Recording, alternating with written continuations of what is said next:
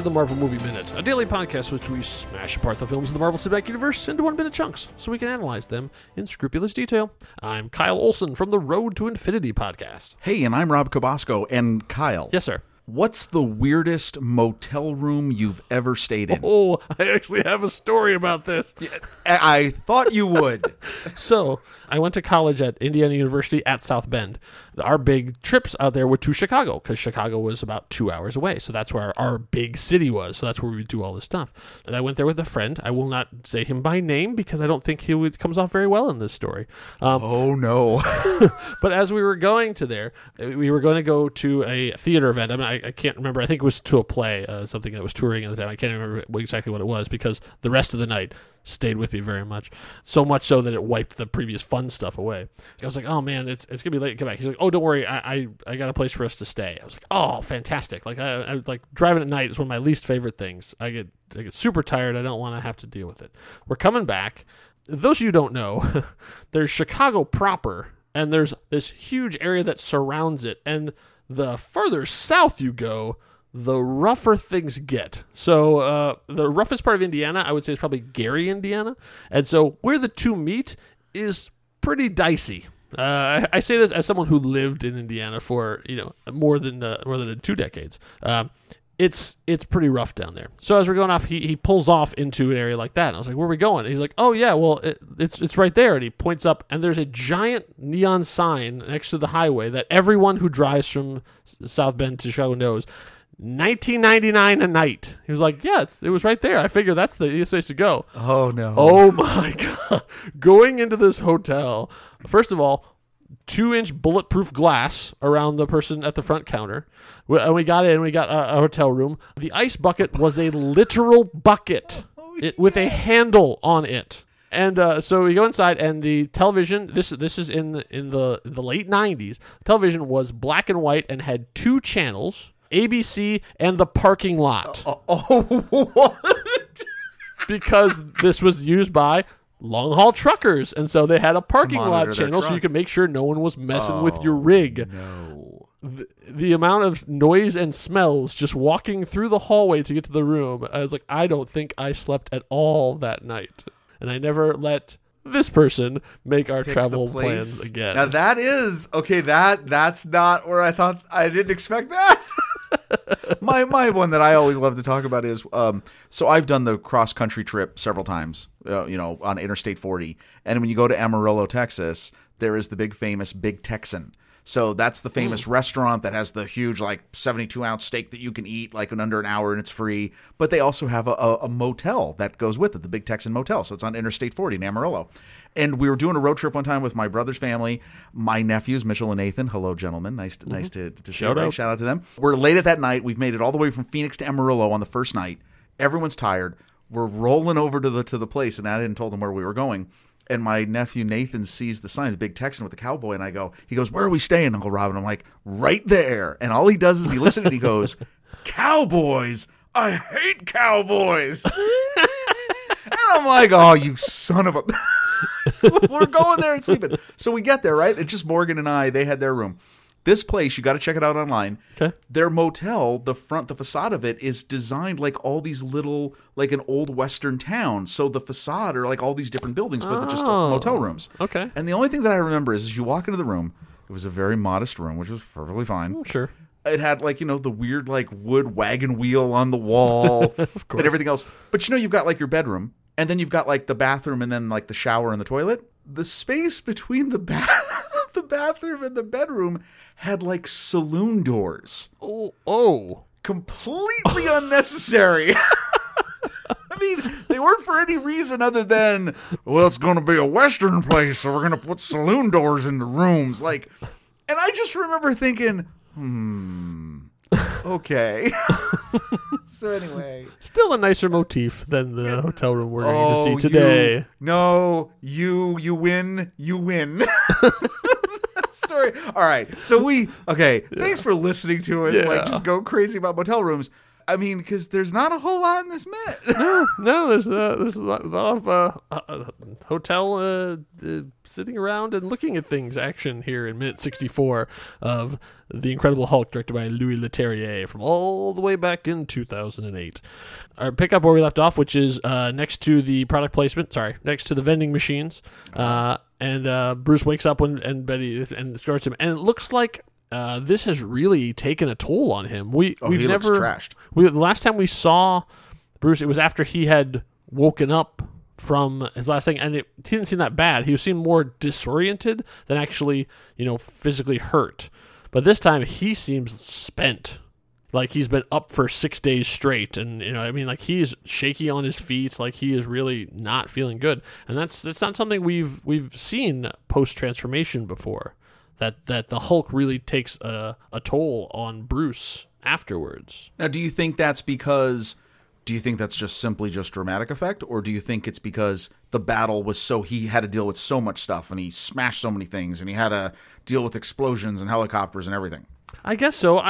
That's my thought. Is it's kind of like why baseball players have to ice down after a game. It's that same kind of thing. Like you've used all the muscles. I mean, and he literally has used all the muscles because they became gigantic muscles and now smaller muscles again. So that's got to take a toll. It's just interesting that we never really saw that before. It's like this seems like a new symptom of a thing that we had. So it seems a little out of nowhere, right? Even though it makes sense. And we also notice too, as she's walking him to the room, this is an outdoor motel, obviously. Mm-hmm. We see a sign in the background, and we can make out E-Mile Fork for the most part. But doing a little bit of sleuthing, and we'll see this later on, but it has a prominent role right there.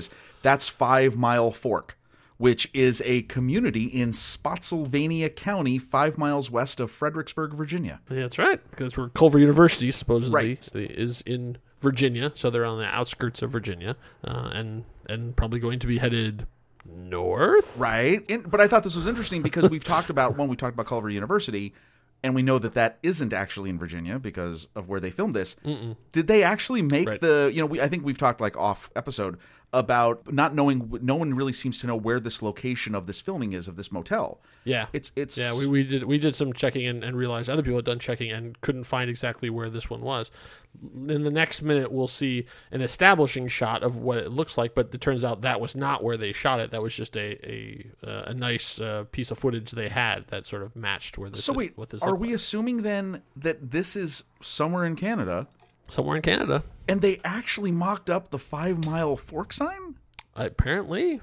Wow. Production design. Okay, going back to what we've talked about before, kudos to the production design people. Yeah. Because that's amazing. Yeah, because they did not, I can guarantee that they did not fly to Virginia to shoot the hotel scenes. No, that makes no sense. No. I mean, zero. Okay. Yeah, no, that's awesome. We have something we haven't seen before also, and I don't think we're going to really see again, in that Bruce gets a flashback of the Hulk. Oh.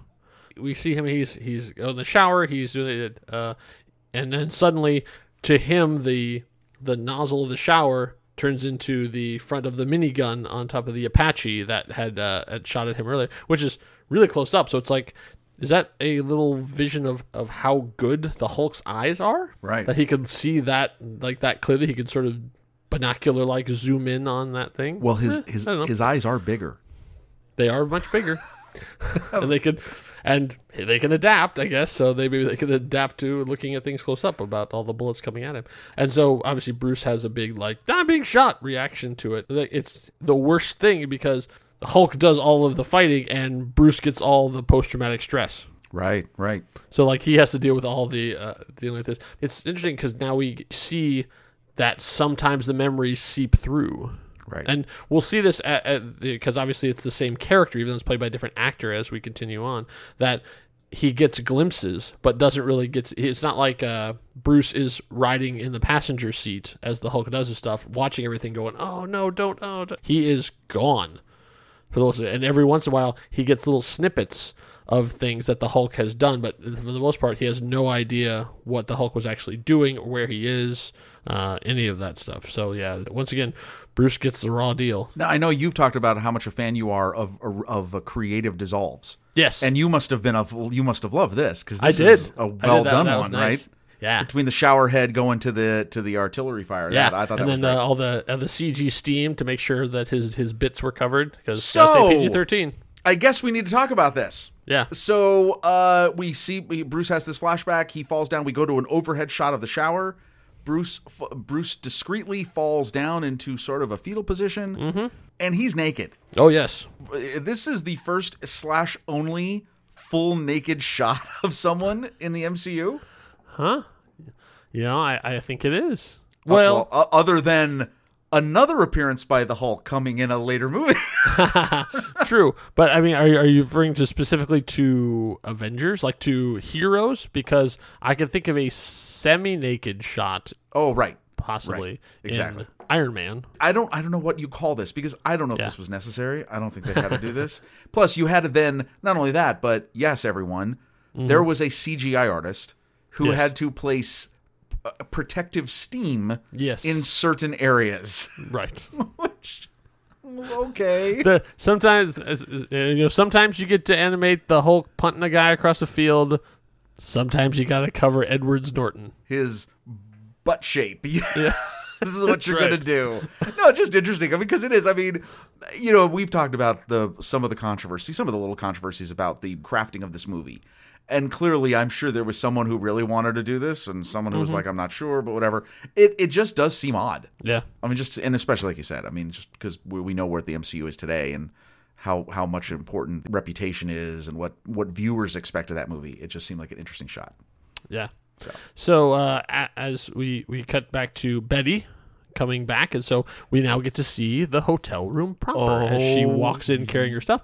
And as she walks in, it's sort of like, oh, hey, this is, as she first steps in, I'm like, this is pretty nice. They have 2 full beds. Hey, that's great. Oh, wait.